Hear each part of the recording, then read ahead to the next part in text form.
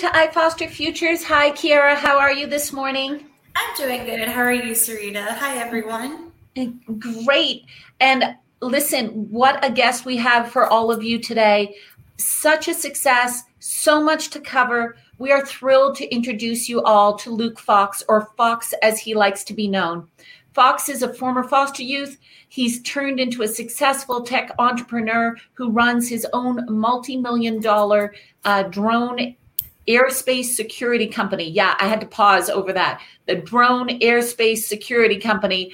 And he's already been named Forbes 30 under 30 young entrepreneurs to watch. And as well, he's a fierce advocate for children's rights. We've got so many questions to ask Fox. We better get going.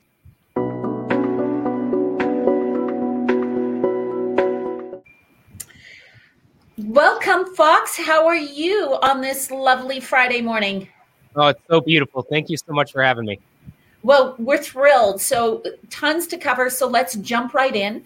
And let's start with the why and the how.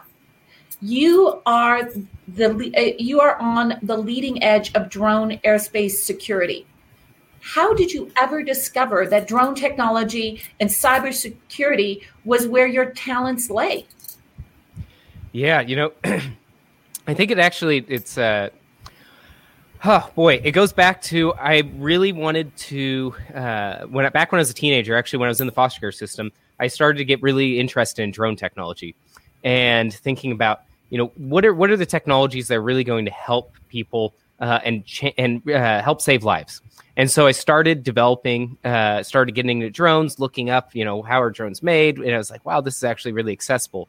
I got connected. I started talking to people, got connected with some friends. They connected friends of friends. And all of a sudden I'm in the middle of the redwoods up in Northern California, working with some scientists and developing drones. And it was a long journey to get there. But, I think the big thing was I just told everybody, hey, I'm really interested in drones, and just made that part of my identity of like, drones are really neat. I want to learn more, and took every opportunity to learn more about them. But as I did that, I realized that drone technology could be used to do a lot of harm, right? People could use them in a lot of bad ways. And so the same drive that originally caused me to want to make drones so that they could be used to save lives and improve the world, I realized that until first we were able to trust them, we weren't able to do that. And kind of going to bringing in the foster care element, I think a lot of that does come from what I think one of the lovely gifts of being in the foster care system and going through my, the history of the abuse and neglect is you develop what's known in the industry as an adversarial mindset, which is a really polite way of saying thinking like a criminal, but not doing criminal things. Which it's the reality of, when you grow up in a dysfunctional world, when you grow up where the people that you're supposed to trust, the authority figures, are anything but trustworthy. When you grow up and the resources that you should have there aren't there, you develop this way of thinking. And this way of thinking has been one of the biggest contributors to my success. And I say success with an asterisk, because and it's a long path to true success. But that I think that's just one of the great gifts that is often overlooked when people say, look at foster youth and former foster youth. Like, we have something that is extremely rare. And I can tell you, going through and these cybersecurity programs at universities, that's the one thing that they say the first day of every class is, we can teach you all these things, but there's one thing we can't teach you, and that's the adversarial mindset. Thinking, how could this go wrong? What could somebody do to abuse this? And I think it's one of the many gifts. Gifts, maybe a perverse gift, like it shouldn't be a gift, but it is. I appreciate that. But tell me, how did you get your hands on a drone? Like, foster youth don't even have access to laptops. And Here you are building incredible drones and defensive drones. Yeah, well, it's been a long path, but excuse me. One of the big things for me was I realized, that the key to being to doing something that I enjoyed is really developing something that I was passionate about, knowing that there's something, even if it was wrong. Right. At first, when I was really young, I said, I'm going to become a cop. Well, then I got diagnosed with illness that precluded that on many accounts. And so I was like, hey, well, I can't be a cop. I'm going to become a cyber cop. Right. I'm going to go into cyber forensics. And I didn't, and of course, I didn't have access to a lot of the means to do so. But I just, I told people that. Everybody asked, like, what do you? And it became part of my identity. And then I refined that, and then said, well, okay, I'm going to go into, like drone security. And, you just continue to refine that. But, by making something your brand, it really, and making your passion and your obsession, like opportunities find you. Like when you talk to enough people, you have no idea the person you're talking to, what their father does or what their uncle does, or, like what they, just got for Christmas and you can maybe play with. Like it's the opportunities open up when you put yourself out into the world rather than having this assumption that, well, in this exact moment in time, I don't have a laptop. Well, who cares what you have right now? What matters is where you're going to be in the future. Yeah, that is so awesome to hear. And just going on to learn a little bit more about WhiteFox, tell us a little bit more about what being the CEO of WhiteFox Defense is like. What excites you about what you do?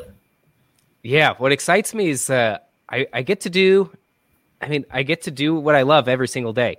I get to work with amazing people and who all have a shared passion to make an impact on the world. It's the best job ever. And it's because I love it. I could tell you that there's 1,000 people that you put into this seat right now and they'd say it's the worst job ever. Right. It's simply, I've made it work for me. And I think a lot of that is, I never graduated college. I dropped out of high school. I dropped out of college. And, a string of failures there, I guess. And I never, when I went to college, I never took a single business class, right? It's about paving your own way and really identifying what is it that I uniquely bring to the table? And then who are people around me who enjoy doing the things I don't like to do, right? Because if I don't like to do it, I'm not going to do it. Yeah. And speaking of that, about the people that works with you, WhiteFox Defense have a powerhouse executive team, and you lead a team of senior executives who have more years of experience in the aerospace and defense industry than you have been alive. Yeah. So how did you build such a team, and how did you manage a team with such experience and age? Yeah, absolutely. I think one of the values, the valuable pieces of not having a formal education in a lot of things is that I'm not encumbered, right? And so it's really laying a vision for the future that's not dependent on what are we doing today. And you could ask each of them; they probably have their own answers. But I can tell you that being able to have a vision for where I want to be myself, and being able to lay that out and visualize that, and where I want the company to be in 5 years, in 20 years. Right, being able to truly express that, and not just I want to be in a better place. I want the world to look like this, right? So, for example, for me, that's right now today. And I'll ask you, Keira, if you were in your bedroom and you looked outside your window and you saw a drone hovering there, how would you feel? I would feel worried. Just like, why is this here? Who's spying on me? Or what's it doing here? I would just feel cautious about it. Yeah, right. What's it doing here? Is it spying on me? How do I know if it's spying on me? What can I do about it? Right. And so that's what exists today. And it's unfortunate, but that's the kind of the status quo. But it doesn't have to be that way. And in fact, it can't be that way. And so in order for us to truly adopt as a society drone technology, you can't be saying that. I can't be saying that. Nobody should be saying that, right? But the fact is, even I feel that way. When I see a drone, I'm like, dang, why is this drone here? Is it spying on me? What's going on? And yet, so in order to do that, I said, okay, well, what do we have to do to truly embrace this technology? Well, we have to be able to stop the bad guys. We have to be able to build, at its core, transparency and accountability. Two things that I believe, once you have transparency and accountability, you have trust. Once you have trust, you have unlocked huge amounts of potential. And so it really simply just comes down to that. I forget the original question, but but what's so cool is you're so absolutely passionate about this. Yeah, you're like Captain America, saving the world from because being a techie myself, new technology can be scary. And the first adopters, the early adopters of new tech, tend to be the bad guys. Yes. That's the way it is. So I think you wanting to pivot and turn it on its head and make it something that is ubiquitous means that you gotta go up against the bad guys. So totally precisely. Get it. So and being able to have that, and for, I think when you ask, like, all these amazing people that I get to work with every single day, why are they here? It's because they see that vision. That vision's clearly communicated, and they know that what they're doing, each and individual one of them, is making an impact on those around them and on building that future, that vision that we laid out. And I think that's so true. I think that's true not just in business, but that's true for all of my relationships. Right? Like my personal relationships, my family relationships, my romantic relationships. It's just, it's not like the present moment. It's important to be present, but it's also important to paint that vision of, why are we doing this? What are we investing in? Right? We're putting our time, our resources, our money into this. Why? Right? It's that vision of, this is where we're going. And what we're doing today is impacting that future. Okay, so now let me ask you, let's move right back to when all you had was maybe a piece of paper, a flashy PowerPoint presentation, and you were trying to sell this vision. Because let me tell you, you're not in like the catering business or anything like that, painting, whatever. This costs money, upfront investment in what you're trying to do. How did you get investment? And VCs are, they're probably the stingiest people out there. Well, VCs are stingy, but they also they're sure maybe they're stingy, but truly what they are is they're focused on, where can I put my money to make the biggest impact, to make the biggest returns. And when we look at that, when I first started WhiteFox, I can't tell you how many people, how many mentors of mine, how many people told me I was ridiculous. I can't tell you how many interventions I had. I don't know if I'm going to regret saying this, but I've had mentors sit me down, have an intervention that I need to stop doing drugs. I'm not joking. I literally have I've never even smoked. I've never even secondhand smoked a joint. No against anybody who has, but literally these people telling me that I'm crazy. And it's and I thought, well, maybe I am, but at least I'm excited about it. Right. And so because of that, so it was a long journey, but one of my mentors set me down and said, okay, let's lay this out. Let's figure out how much money you need to do this, right? Because it's going to take a lot of money. I was like, okay, so we sit it down, we add up all the costs, and it's like, okay, to get to a product that's going to a minimal viable product, right? It's going to cost, okay, let's see, $15,000. I'm like, $15,000? That's more money than I know what, I've never seen that. Where am I going to get $15,000? So I go out and I start telling people, okay, it's going to cost $15,000. This is what it's going to take.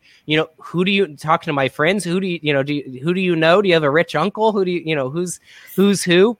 Talking to people at the university. Okay. Doing this, who wants to get on board with building the future? Because this is the future. It's going to happen whether you get involved or not. Do you want to be a part of it?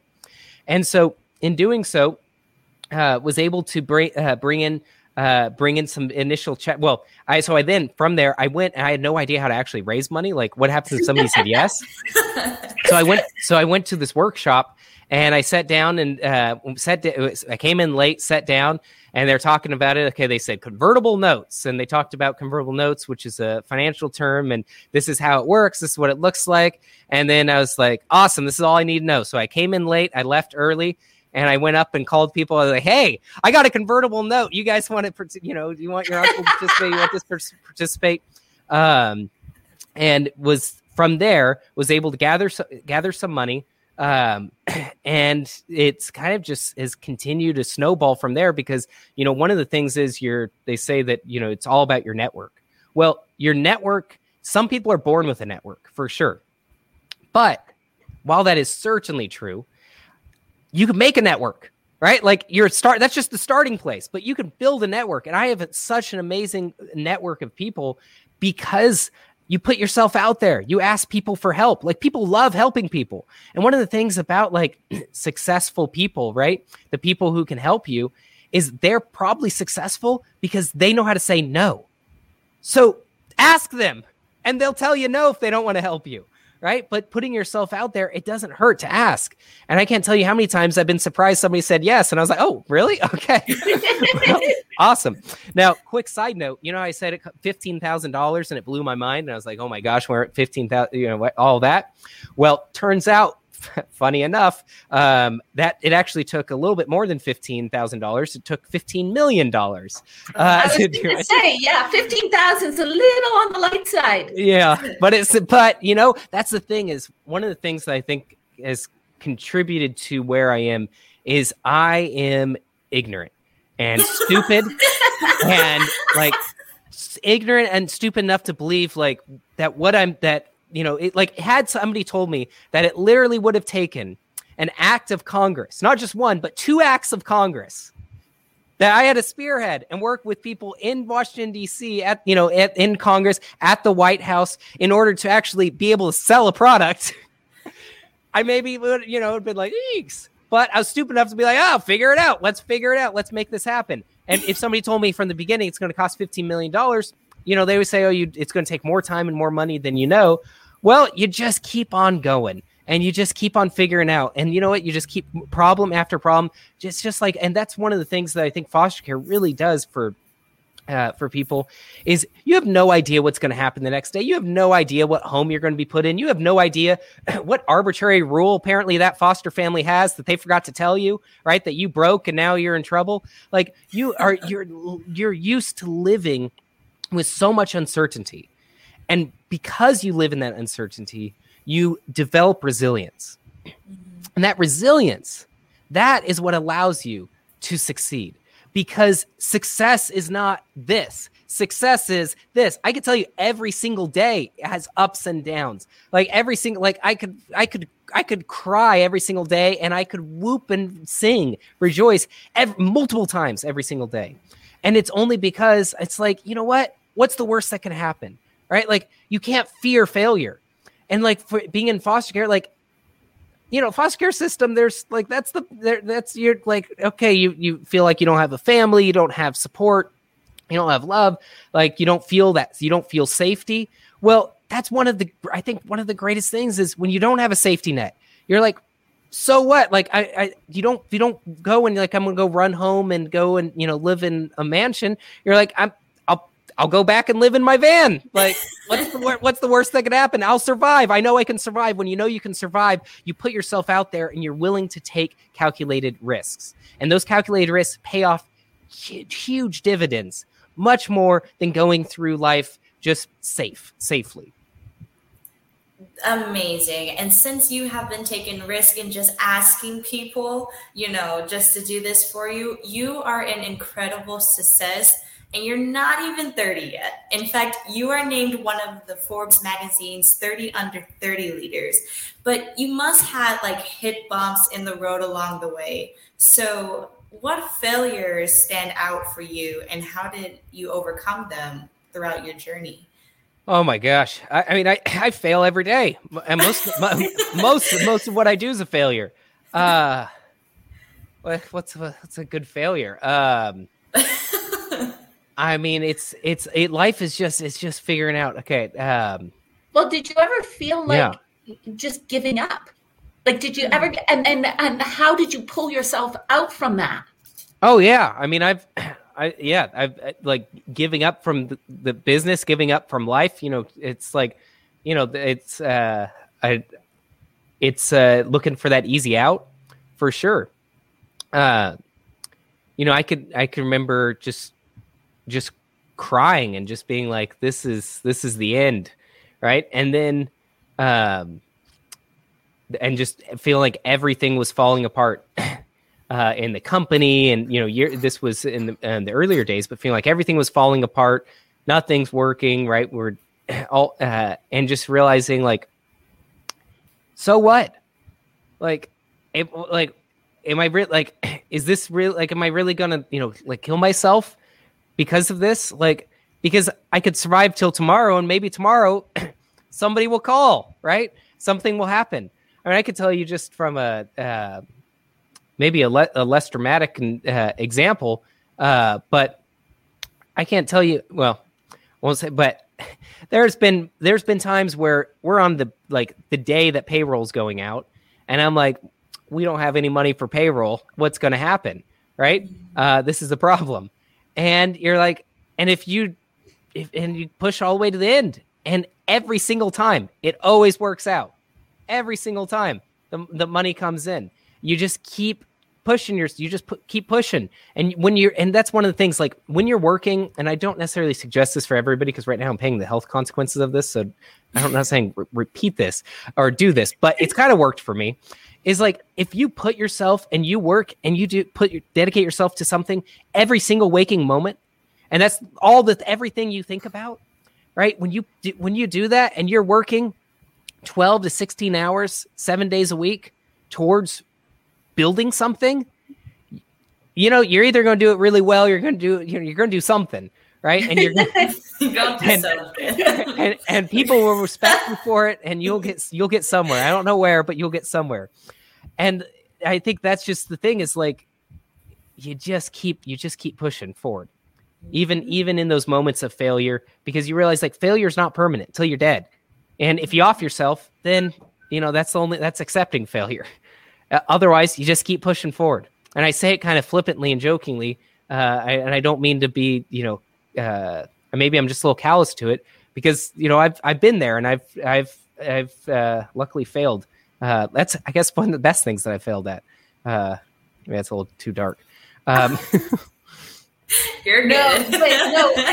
I understand. I mean, I love how you flip the script essentially on what foster care is, because it ain't fun. It ain't any, it's not a walk in the park. You don't have a trust fund. You don't have a trust fund. You got nobody to run home to. You don't even have a home, but you flipped it into that can be the ultimate in personal development. That you come out stronger, braver, fearless, risk-taking, out there. You can get your hustle on. And I love that. So my question to you is, I know that you're a huge child advocate. What are some of the things you're working on, and how can you get this message, the Get Your Hustle message, out to youth across the country? Yeah, absolutely. And that's really the key thing, is like, going back to kind of what we talked about at the beginning, like, you can, if you work hard enough, you do the right things, you put yourself in the right position, and you have that hustle, like, you will find that success, whatever success means for you. And you can get the house, you can get the mansion, you can get what other people are born with, but what they will never have is the resiliency and that desire, that deep burning passion in your heart to get to whatever that success is. Now, for me, it's not a mansion. I'm not striving for a mansion, but whatever it is for people, you can have that. Like, all those things that they're born with, you can achieve. What they are missing, you have. Now, with that being said, in terms of the advocacy, and the system is broken. We can all agree the system is broken, and we can whine and we can complain about it, and we can do those things for sure. But we can also say, you know what, the system's broken, but just like something that's broken, you can fix it, right? And so I have found that foster youth, current and former foster youth, have the best insights into why it's broken, right? All right, each of you out there, you know how it's broken, and it's impacted you in a very specific way and very specific things. And so for me personally, what that looked like was when I was in the foster care system, there was a loophole. Excuse me. there was a loophole in the visitation rights or for foster youth where I wasn't able to see my younger sister, my baby sister, who I had raised from a little baby, premature little baby. And I wasn't able to see her. My biological mother was able to continue the abuse by blockading my efforts to see her. And so what it turned out is it was a loophole. It was like this law that it was written in a way, and my biological mother, she was a social worker, so she knew exactly what she was doing here. And so I went to my lawyer and I said, okay, what would this law have to look like? What would have to change in order for it to work? In order to close this? And they said, oh, it would just be this, and it's a simple sentence, like a single sentence. Okay, great. So then I went on Google and I started looking up like child welfare, advocacy groups and lawyers and all these. And I started meeting with them. I was like, hey, here's my problem. Isn't this really stupid? Like even the judge and everybody says this is clearly not the way it's supposed to be. But it is. It's broken. So let's fix it, right? And here's the exact language that needs to fix it. And so in doing so, fast forward, put a bill together.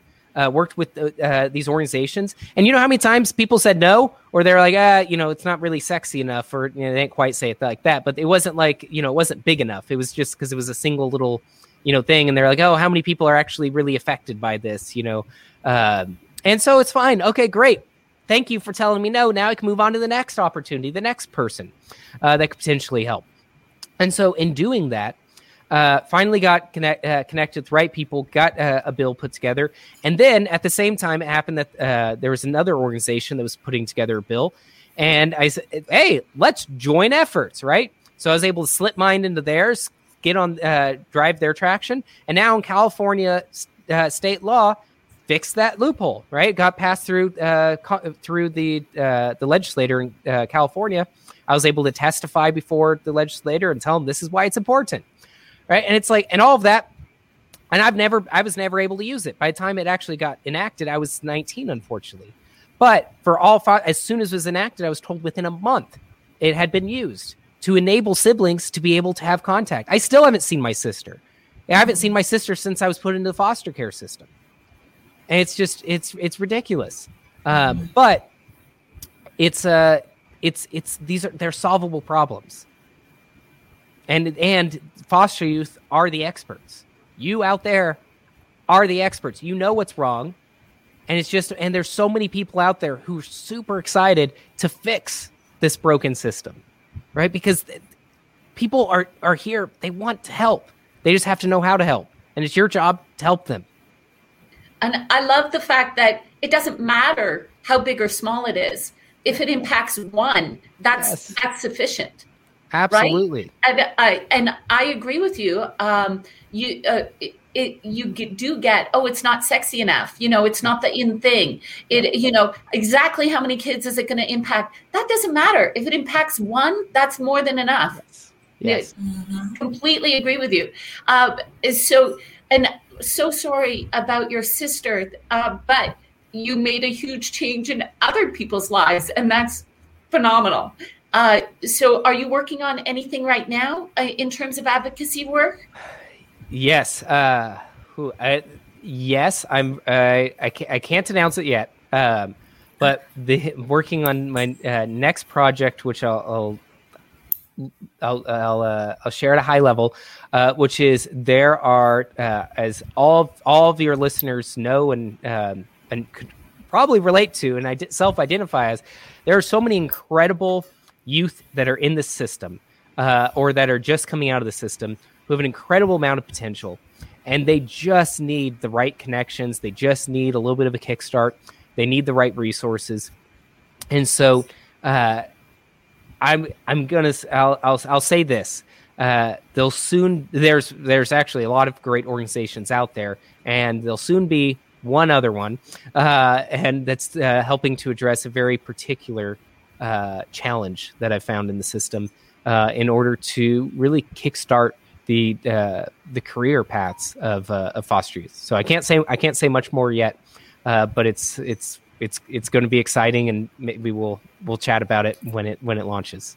That's fantastic. Yes. So that's when it launches, you got to come back to us and tell us all about it. We'd be thrilled to hear about it. Make a big deal of it. I'm super excited. I've got I don't know about you, Keira, but in my head, I'm like thinking all these sort of things of what it could be. But thank you so much, Fox. This has been fantastic. Love your energy. Love how you have flipped the negativity of foster care into these are the strengths it gives you and how you can use those strengths to get where you wanted to go. And you certainly have. So thank you so much. I love the get out there, network. Doesn't matter. People can say no. It doesn't matter. You just go on to the next person and you go and go and go until you get your passion. So there you go, people. That's what you need to do. You can dream big. You can achieve your dreams.